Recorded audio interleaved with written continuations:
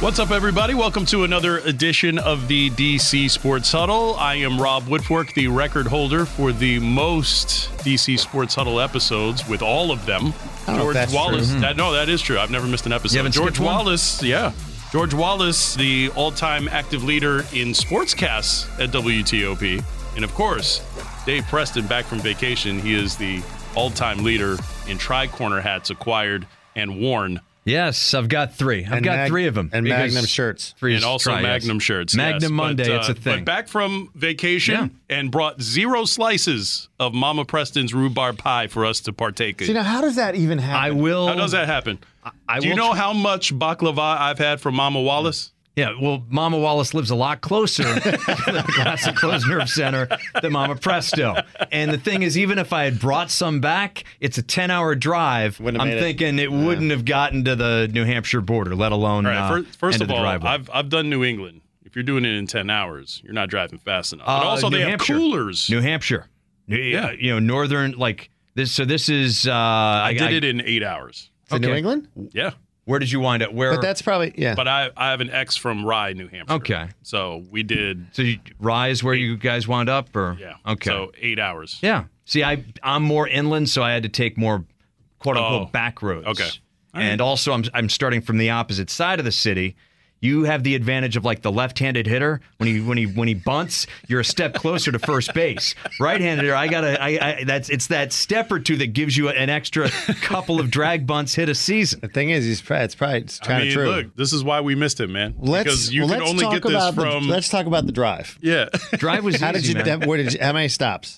Did 3. I always like to on a 10-hour drive or a drive of length. You like for that first bite out of the apple to be huge, because if you go like an hour, then you're oh gosh, I've got 9 hours left. But instead, it's 3 hours, maybe 3+ hours. You're like, hey, we're 30% of the way taking through a good drive. dent out of this. Exactly. I always think it's best to power through, because I've done a lot of long road trips because I went to college in Alabama. So coming from Huntsville, Alabama, back to Washington, that's like 14 hours. And I don't know if I ever knew that you went to college in Alabama. You've never heard me say that?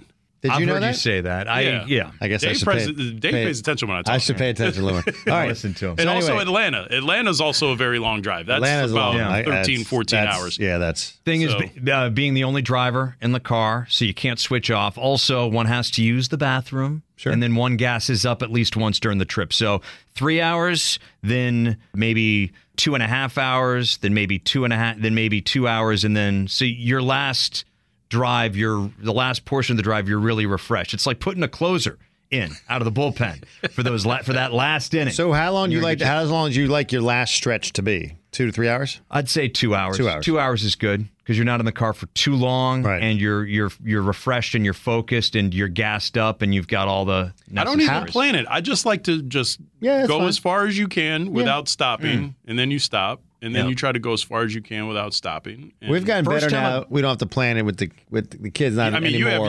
But not anymore. They just want to stop and eat. Most legendary trip ever was coast to coast. My parents, when we moved from Castro Valley, California to Wharton, New Jersey, and as a kid, I was 3, so I had memories of this drive where we drove from the San Francisco area to stop somewhere in Colorado. I think it was Greeley or something like that. And then the next day, we got up and drove from Colorado all the way to Philadelphia. And my memory as a 3-year-old was, we just drove straight through. That's wild. And then years later telling people, and they're like, oh, no, your parents had to have stopped at some point in time for an overnight or something like that. I'm like, yeah, I guess I misremembered. Talking to my mom about the trip, she's like, oh, yeah, my dad was a jet pilot, and, he was type A, OCD, focused on things, and they drove straight through. He'd drive 6 hours, she'd drive 3, 6, 3, drive in shifts, and that is...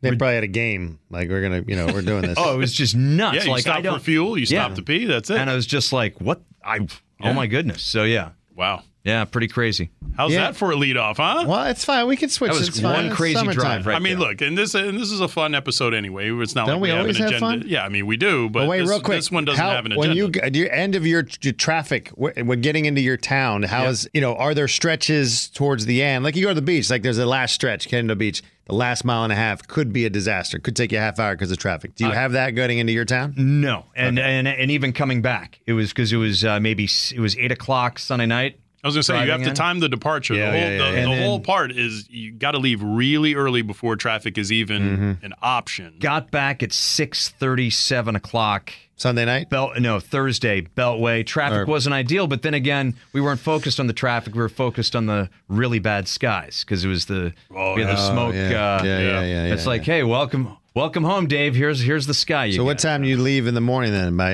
8, 9? 8:30. 8:30 is the target time to leave. 8:30 in the morning? From my mom's house. Yeah, my mom fixed me breakfast. I mean, you didn't can't get any say no to breakfast from your mother. You didn't get any, remember? Seriously. No, some nice corned beef hash with some eggs. You got to get on the road. You got to get on the road. And here's the thing. You always have to take into account when you're going to be hitting the more populated cities. Like if you get back here, you hit the Beltway. Like if you come back from the beach, you hit 50, you come back, you hit the Beltway. You don't want to hit the Beltway at 4. The goal was to get in during the tail end of traffic. Right. Which is 6:30, 7 o'clock, which is... Oh, maddest I've ever been in my life was my my former father-in-law when I was married. Talked to me out of leaving. We were at the beach for Memorial Day weekend. Okay. And so I had the game plan. We're going to leave at 5 o'clock in the morning. We're going to beat the traffic. We get back. I was living in Pennsylvania at the time, so it's probably about a 4+ hour drive maybe. You could probably do it in 3.5. So... he's like, no, I leave 10 o'clock. Do it all the time. It's fine. So, of course, my wife at the time wants to, follow his lead on that. And so I was like, all right, we can leave later. Disaster. I'm sorry. It took 8 hours to get back. And during that, and I don't know if people know this, but apparently there's a law on the books in Maryland. You have to have your headlights on all the time. Yeah. Even during the day. Sunlight, we're stuck in traffic. I get pulled over for not having my headlights on. My daughter's 3 at the time. Yeah. She's back there fussing and crying because we've been in the car so long. Sure. So I'm just looking at the cop. I'm just like, give me a ticket. Don't give me a ticket. Let me go. Kids crying in the back. Just let me go. And I can't remember if I got a ticket or if I got a warning. You may not have. But 8 hours. That's rough, man. And that's why we're not married anymore. No, actually, no, it's not. Relationship talk on this week's DC Sports Huddle, boys and girls. Oh, boy. All right, well, that was a fun episode. Yeah, that was a fun episode. The reason we assembled here is not to talk travel, but unbreakable records in sports history. And there are several that, you look at and you're like, wow, nobody's ever going to do that again. Right. For me, it's Cal Ripken's consecutive games. 2,632 consecutive games played. Nobody goes basically their entire career without missing work. Unless you're me on the huddle, in which case... Here we go again. Yeah. Unless Kevin Costner winds up.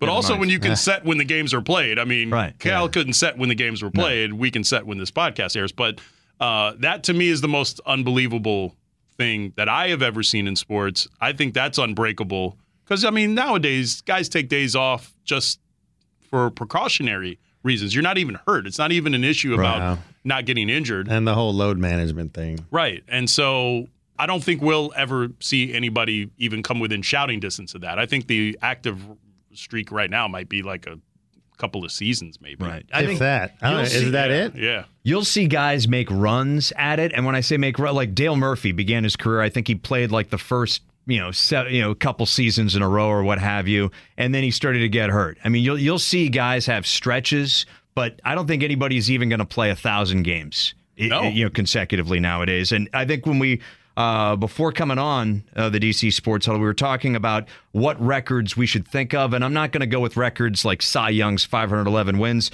records that weren't set while we were alive, records that we actually saw, experienced, and stuff like that. I think Nolan Ryan's 7 no-hitters is untouchable because you have guys now who are premier pitchers who don't have 7 complete games, let alone 7 shutouts, let alone 7 no-hitters. So that's if I were to choose a record outside of Ripken's streak, I'd go with Nolan Ryan's 7 no-nos for baseball.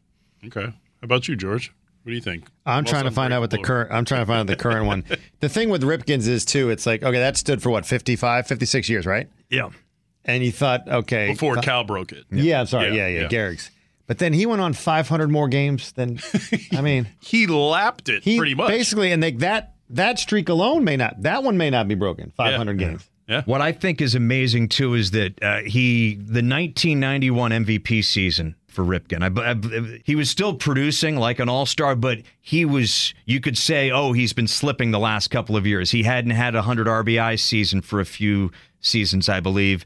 And the Orioles were in the process of revamping, rebuilding. They weren't where they were in the late 90s where they were making the playoffs, but they weren't as bad as they were when they lost over 100 games in 88. And there was conventional wisdom that it's like, you know what? Ripken's numbers are declining because he's playing every day. He needs to take some days off to be a more productive player. And he went out and just took no prisoners in 1991, won the MVP for a bad team, and that basically gave him carte blanche to he's going to stop playing when he decides to stop playing. That year is so underrated as far as a year, because if he doesn't have a great year, if he has another so-so year, he probably takes a day off at some point in time in 92, 93, or 94, and he doesn't break the record. Yeah. But he was phenomenal on the back end. And he did have his moments there there on the back end of his career, too, because I remember and we're recording this before the All-Star game, but I remember when he homered in his final All-Star appearance Seattle. And how big that was. So and he moved over, played short. Yeah, Torrey put him over and played short. Yeah, that was an amazing moment. He was fun to watch. The strikeout one too. Yeah. Walter Johnson's that's up. Yeah, 100. I mean, it's almost as though not strikeouts, shutouts. Yeah. It's almost, baseball is a game that has evolved in such a manner, and all the other sports have too. It's almost as though you should have 21st century standards and 20th century standards, because every game, even though it's the same game, so to speak, the games are played. I think all four of the games are played completely differently, and it's different context now as opposed to 1985 or 1955, for heaven's sake. Most career shutouts. Walter Johnson, 110. Wow. 417 games he won 417 games over 21 seasons. 110 of those 417 wins were complete game shutouts. You're not going to That's wild. Complete game shutouts. I don't know what who the active leader is in complete games. Roy Halladay, 20. Okay, 20. You talking about shutouts? Oh, no. Oh, I'm sorry. Games. Okay. But it's just, so that's why the no-nos come into play, because the game is pitched completely differently now as opposed to then. Agreed. So that's our baseball. For if we can talk about the other sports, NFL, Emmitt Smith, his career rushing record 18,355. I think that stands. Closest to him right now is Derrick Henry, over 10,000 yards away, and he doesn't have 7 or 8 seasons left in him. And that's, I think it's also the way the game is played. Right, exactly. And I think that it's funny you bring that up, because that is a product of how the game is played now. Running backs have been de-emphasized, and that's been a topic of discussion in recent weeks, because there's some big-name running backs like Saquon Barkley and the kid in Indianapolis, Jonathan Taylor, who are coming up for contract extensions, and I don't think anybody wants to pay them. No. Because of and you look on the free agent market right now, Dalvin Cook is still without a team as of this recording. I remember when the Colts let Edger and James walk. Yeah. And it's like, how do you do that? Right. And that was after they moved out of the Marshall Faulk business. Exactly. It's like, how do you move on from that? And it's like the NFL just treats running backs like they're just fungible commodities. Disposable. And I mean, it's hard to take anybody to task for that, because you're finding guys. I mean, look, one of probably the best player out of that 2012 draft for the Washington Commanders was Alfred Morris in the 6th round.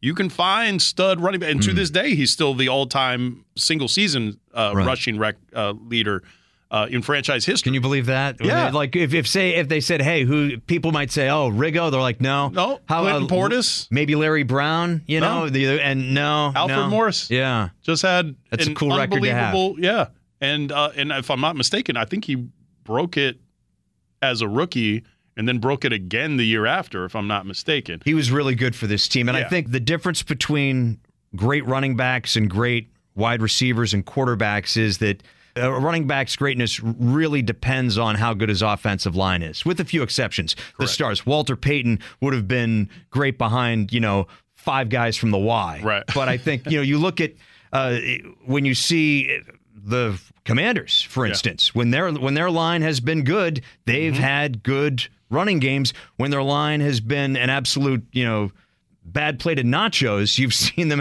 struggle to run the football. And I think that goes. So I think a running back's career stats hinge more on the type of team that's put around him than, say, a wide receiver or a quarterback. And to that point, the hottest, and this is how old I am, the hottest debate when I was a kid was always who's the better running back, Emmitt Smith or Barry Sanders. Right. And you always had, some pretty vehement arguments. Anytime you do like one of these sorts of debates, vehement arguments on either side. And I remember the knock against Emmitt was you put him behind Barry's line in Detroit and see what happens. Yeah. He was running behind 5 refrigerators in Dallas. Yeah. So it's like you look at the numbers that he amassed, and they were impressive, and he was very durable for that position. I think one of the earliest memories I have of watching football was when he famously separated his shoulder and the Giants against the Giants and played through it. I want to say that was the first game or one of the few times that John Madden actually went down to the locker room and congratulated a player or something like that. He sought him out after that game. Yeah. I want to say that may have been the last Summerall Madden game on CBS regular season because Fox had the rights. That sounds correct. The next year. I could be wrong. Another thing with Emmitt Smith, not to, he was a Hall of Fame back, but you look at the amount of carries that he had as opposed to other running backs. Oh, he carried a big load. Yes, he carried the ball probably 90% of the time. Yeah. And before that, before Jimmy Johnson became a head coach with the Cowboys, you'd see, say, for instance, for the Browns, Kevin Mack and Ernest Biner. Yeah. Mack was the primary ball carrier. He'd get the ball 60 to 70% of the time. Jimmy Johnson was, I think, the first coach in the NFL who basically said, you know what, I'm giving the ball to my best back 90 to 95% of the time. Workhorse. Fullback is just a blocker. And sometimes we won't even have a fullback. Now the fullback is all but gone in the NFL. As far as base packages, you rarely see, twin backs, in the backfield on 1st and 10. Yeah. And part of the evolution towards that was Jimmy Johnson basically saying, Darryl Johnson, you are a third guard. And you're going to get the ball maybe 3 to 5 times a game, if that. Yeah. And never in our base package. The ball's going to Emmitt all the time. Yeah. And that's how you amass all of those yards, to your point. And I agree with you. I would, and I know that this is a passing league, and I know that there is the possibility that somebody could play somewhere near as long as Tom Brady, but Tom Brady threw for almost 90,000 yards in his career. Yeah. That's a lot. I don't know that anybody's going to do that. I don't think anybody's going to last long enough to do that. And he didn't have that precipitous drop. There's always that, or at least traditionally, there has been when a quarterback gets old, now you want to sort of de-emphasize him a little bit. You want to lean on the run. You want to, shorten up his passes a little bit. You didn't really see that with Tom Brady. He was still airing it out. He was still throwing. I think his last full season he threw for it wasn't 5,000 yards, but it was like 4,600 or 4,700, something to that effect. So I don't know that you're going to see somebody play that consistently well and not get hurt. I mean, he did lose the one season to the knee injury, but I mean, was that 23 full seasons there? Yeah. So I don't know that you're going to see somebody do that. Patrick Mahomes has put up some eye-popping numbers. I don't know that he's going to play for 23 years. Mahomes has a chance, I think, to equal one of Brady's marks, which is 8 trips to a conference championship game. Yeah. 8 straight, which is just before Brady and the Patriots turned that trick 2011 to 2018. Yeah. You didn't see that. I think the record previously was 5, and that was Kenny Stabler and the Raiders from 73 to 77. Yeah. But you just did not see extended greatness like that. I want to was Aikman and the Cowboys was 92 to 95. Yeah. That was 4. Yeah. But for I think Mahomes has a chance to equal that mark and the Chiefs. It also depends on how long they keep that Andy Reid thing together. I don't know what AFC's has gotten a lot tougher too. Oh yeah. Right. I mean, all it takes Bills, is one upset. Bengals, yeah. Yeah, and don't sleep on the Ravens. I think people are sleeping on the Ravens a little bit. So, what are you sleeping on today, George? A lot. Should we talk about our 4th of July weekends? Oh, no, sorry. All right. No. People might be more interested in that, low-key. Yeah. So this actually is a good segue to something else I wanted to touch on. Did I miss, real quick, did I miss another record after baseball? Oh, they're talking about Brady? I went to do a sportscast. No, we were talking about the Emmett Smith's rushing record. Oh, yeah. Untouchable. Okay. That's probably true. That could be true. Yeah. So with the Patriots, there was a report on 4th of July that the relationship between Robert Kraft and Bill Belichick might be souring. Maybe that marriage has run its course. Especially if the Patriots fail to win a playoff game this coming season. Mm-hmm. The question is, if you're the Commanders, do you make a run at Bill Belichick? I mean, look, here's the thing. They're going to be under new ownership imminently. The Commanders will. I don't think any of us has a lot of confidence that Ron Rivera is going to last beyond 2023, especially if they also flame out. So let's just say in a world where the Commanders don't make the playoffs, or they go to the playoffs and they get the doors blown off them in the wild card round. Right. And the same happens with New England. Do you see Belichick on the market? And if you're Washington, do you roll that dice? Do you think Belichick would want to continue coaching? I think he might just, like Brady wanted to continue quarterbacking to prove that it wasn't all Belichick. I think Belichick wants to prove in some way, shape, or form that it wasn't all Brady. Right, but if he's done that now the last 3 or 4 years and haven't done anything, you think he'd still want to try to prove that? Well, here's the thing, and we've had this come up in the past with, maybe the Burgundy and Gold making a run at Belichick. Mm-hmm. And it's because he does have some local ties. He has a really soft spot in his heart for Navy. Mm-hmm. His father was a coach there, if I recall correctly, and he grew up in Annapolis area, and so he has love for this area. And so, to see him come back, and I think he has respect for, sort of the legacy that Joe Gibbs left with the organization. And even though he doesn't have ties directly to the Commanders organization, he certainly has a respect for it and would love to see it be relevant again. And so, I mean, you come and do that. You come here and win. Yeah. I mean, that removes any doubt as to your importance in NFL history. And not only would you do it without Brady, but you would do it with a franchise that was basically left for dead. And without Robert Kraft. Right. And without Robert Kraft. Yeah. And without, So I think that would be a challenge that he would want. I think there would be an attraction from the organization standpoint because of obviously because of the track record. My thing is this: he's 71. So how much longer That's what I mean. is he going to go? Right. You know what I mean? So it's like there's been talk that, he coached until he's 80 and all that. If he still has a zest for it, if he still loves it, and that's what, gets him going in the morning, then sure. Fine. I mean, yeah. But it's like from Washington's standpoint, I would like to see them do something that they will set in place and that they will keep in place for an extended period. I have always, always, always envied the Pittsburgh Steelers because they have hired 3 coaches since 1970. 1970. That's almost over 50 years of just sustained, and each one of them has been to multiple Super Bowls, has won at least one. Wins over wins over wins over wins. And so that sort of stability, you can't just, you can say you want that, but it takes a lot for you to do that. It takes a lot of patience. It takes drafting well and all of that. But I would like to see them get somebody who is young enough that it's plausible that they could be here for 10 to 15 years. I still think, and I've said this on here before, and people look at me crazy, I would call up Pittsburgh and I would see what it takes to get Mike Tomlin here. Because he's 51. Okay.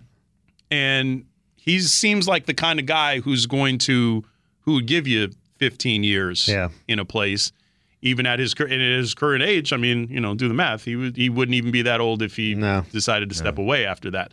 So I'd take Tomlin a second. Yeah. Oh man, I mean, I would move heaven and look, and I would give up draft picks. I would give up 2 first-rounders to have a coach like that. A good coach is worth things. Yep. Exactly. There's 2 things that Washington has to have.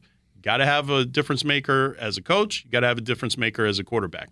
They have everything else pretty much in place to be competitive. You get those two things, and if you're aggressive in getting those things, I think that jumpstarts this new era in a very significant way. So I don't know that you could do that with Bill Belichick because, and this is gonna this is gonna come off hot takey. Okay. And you've watched him quite a bit, being a New England guy. You take the Brady years away, and I don't even think he has a winning record without Brady. He doesn't. I don't believe he does. But I think Belichick would be the sizzle hire, whereas I think Tomlin would be the steak hire. Yes. Yep. I bet, but that would be a sizzling steak if they get Tomlin. Yeah. If you're asking me to say now, I would say I would not want Belichick. But again, it's he doesn't seem like a guy they do for money or whatever, and it's not Dan Snyder anymore. That's going to open up banks to pay you like Shanahan or Zorn. No, I think the question's kind of moot because my latest projection has the Burgundy and Gold going 9-3-4 and making the playoffs. Here we go. You can make the playoffs, but you have to win a playoff game. Are you going to win a playoff game or are you going to tie a playoff game? You go 9-3-4. I mean, the possibilities are endless. Do you have the games that they're tying? 9-4-4. 9-4-4. Do you have the games they're tying, or is that a whole new episode? That is a whole new huddle. A whole scary huddle. Why do you encourage him? I think no, real fast. If there's so much up in the air, forget just the Rivera thing, but now the Bieniemy is a whole new thing. This is Bieniemy's baby now. He's running everything, so it's going to be interesting. He's running everything offensively. Right. Offensively. Yeah. So it is a lot of question marks. If they go to the playoffs, you lose a playoff game, you don't win the playoffs, but your offense is cooking this year, then it's going to be his team. I think you have to give him a shot at it. If it's not, then you blow everybody out and you start completely fresh. Who knows? So you really think, and you've said this before, you really think that Bieniemy's presence here is basically almost like a soft launch into him being the head coach? I do. All right. But that being said, you can't go out and score 12 points a game either. No. Right. Offense, you know what I mean? You can't. Yeah. This is a test for him too. He doesn't have Mahomes. What would be a success for him? It's a great question. I think if the offense is putting up 25, 28 points a game and you're in games and you're losing shootouts maybe, but you are you put together a pretty good offense and Sam Howell becomes the guy, you give him a ton of credit. I think if Terry McLaurin gets more than one target in the first quarter, it's a victory. That's a victory. And there were some games where that didn't happen. I think if we see a dynamic offense on the field, again, 25 to 28 points, the ability for this team to score in bunches, which I think with the exception of the Jacksonville game, you really didn't feel that they had last year. Uh-huh. That was week one was like, oh my goodness, look at what this offense can do all of a sudden. Yep. And then they didn't do it. Although and that's I think always a fool's gold Detroit game. Week one. They rallied. So exactly. I think if we see a good offense, on the field this fall, I think there might be transition, even if they do go 8-7-2. And here's the thing. Here's the thing, though. I think that bar has to be higher than that, though. I think 25 points is pretty close to the league average. All right. I agree. If you're at 25 points, I mean, that should be the floor for what he does. But I would make 28 points the floor, and you need to be scoring in the 30s. 32, 33, or 34, whatever. And with black coaches in the NFL, the goalposts get moved all the time. So it's like if they do average, let's even say they average 28 points a game. Right. Significant improvement over where they were. Sam Howell looks legit and all of that. But for whatever reason, they're 4-4 at the midway point of the season.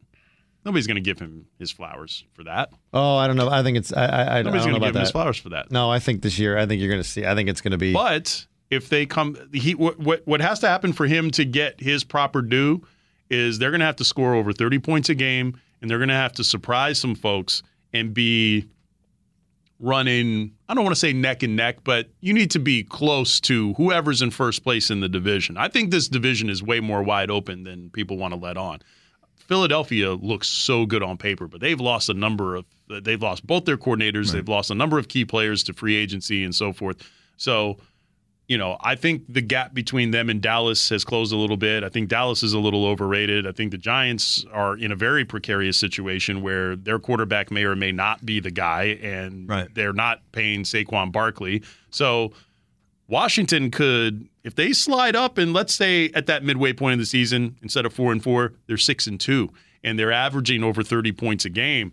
Now we're seeing Bieniemy get his credit and his due, because you've never seen that from a Ron Rivera team, and it would obviously be his presence. Imprint. And I'll even give you this: if they're struggling, have they done that in the early season? If they struggle, then I would even, new group, it's Bieniemy's audition. You give him however much of the season. But here's the thing, they though. They start 2-6. But here to me is the fallacy of that, is that if they are, and I'm just using midway points because it's easy math. Yeah. Let's say they're 2-6. Yeah. After 8 games. If you're averaging 30 points a game, I have a hard time thinking with as talented as that defense is. So that's the thing is the offense would have to, I don't want to say crater, but they would have to be playing at a lower level. And then if that's the case, then do you really want him to, if it's, Right. So, and that's the thing.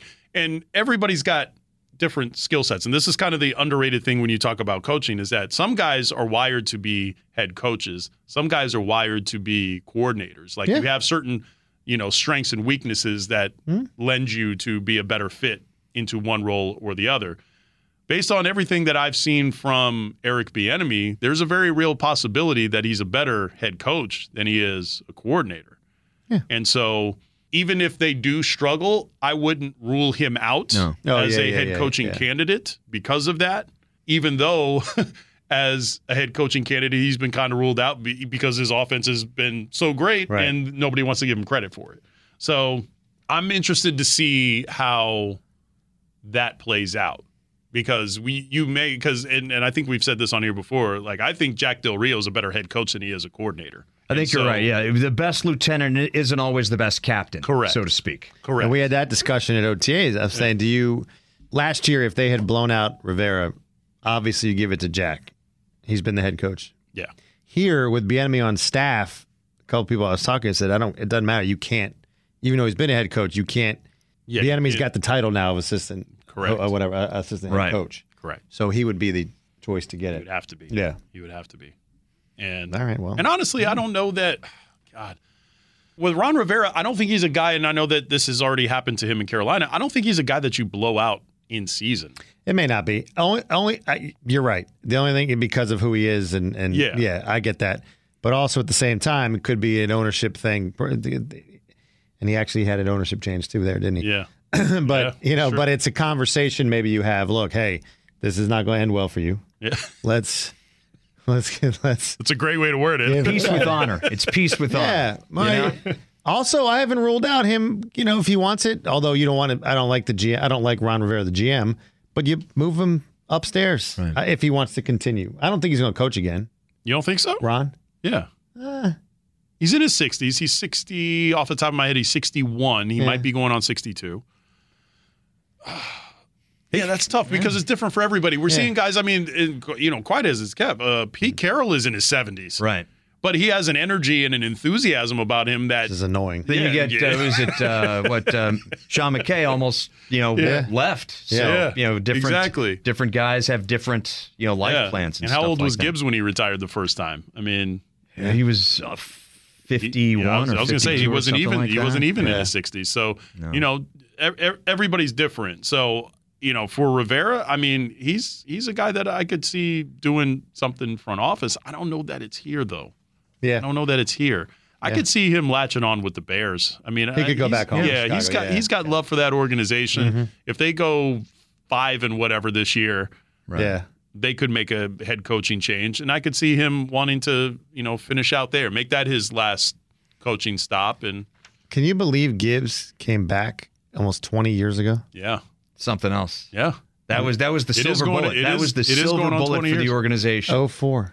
He was gone 12. Yeah. First time. Yeah. And when they were looking for the new coach, it's who wants this job? Nobody wants this job. Yeah. And they've from out of nowhere, the White Knight came back. To replace Spurrier? Who could follow Spurrier? No, and here's the thing though. A lot of people want to try to take his bust out of Canton over that. I think you should need to shine it up and make it gold based on what he did Gibbs, there. Yeah. Who, Joe? Yeah. Oh, yeah. No, you can't. for what that organization was, and for the cast of characters that he had, and look, he wasn't perfect in that, and he contributed to that. A little bit. Sending draft picks for Mark Brunell was still idiotic. It took a second to get back. He came in. Yeah, Greg Williams was a great hire. By the way, that should have been his replacement, number one. Right. Well, that's a whole other story. That's because Danny wanted to be in the room and Greg didn't want him. He didn't want him in the room. But I mean, you had your star player murdered. Yeah.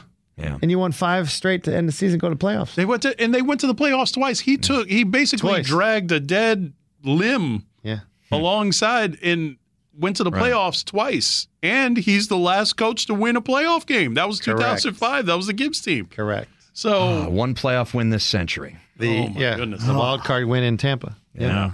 So that's what you're buying into. Yeah. Wow. Let's go listen to Baker Street while we're at it. Josh Harris, that's what you're buying into now. Yeah. The bar can't be any lower. So, I mean, just by virtue of getting a team to the playoffs and winning. You're 15 days away. Yeah. I mean, as of this recording, 15 days away, and obviously we'll do a great. Hey, we should do an episode with you because George will be in Minnesota. I don't know that yet. You will. You will. I'm speaking it into existence. Okay. Do we have time for 2 more records? Let's go. That we don't think will be broken? Let's go. I know that I think Wilt's 100 points in the NBA. That stands. It wasn't set when I was alive, so I'm going to go instead with Nate Archibald leading the league in scoring and assists in the same season. That's the I can see somebody scoring 100 points. Okay. Because here's the thing. He did that without the 3. Right.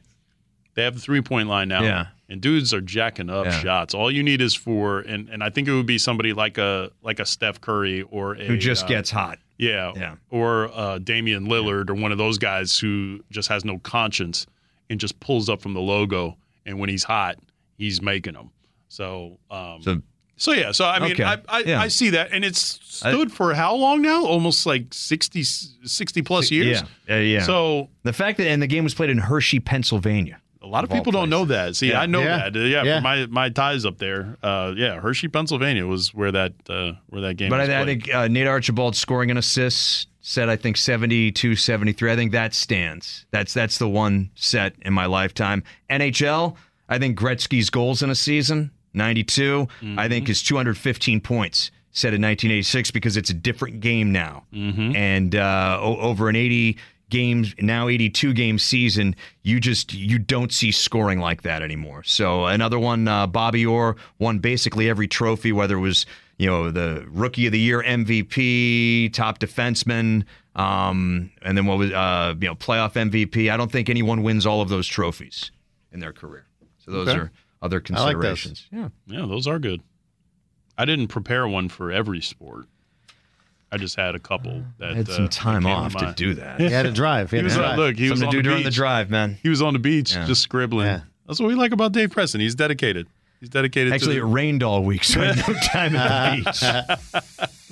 There it is, folks. And this was a fun episode of the DC Sports Huddle. We will certainly reconvene. So you say it like all the time. This was a fun episode. Like we don't have fun or other times.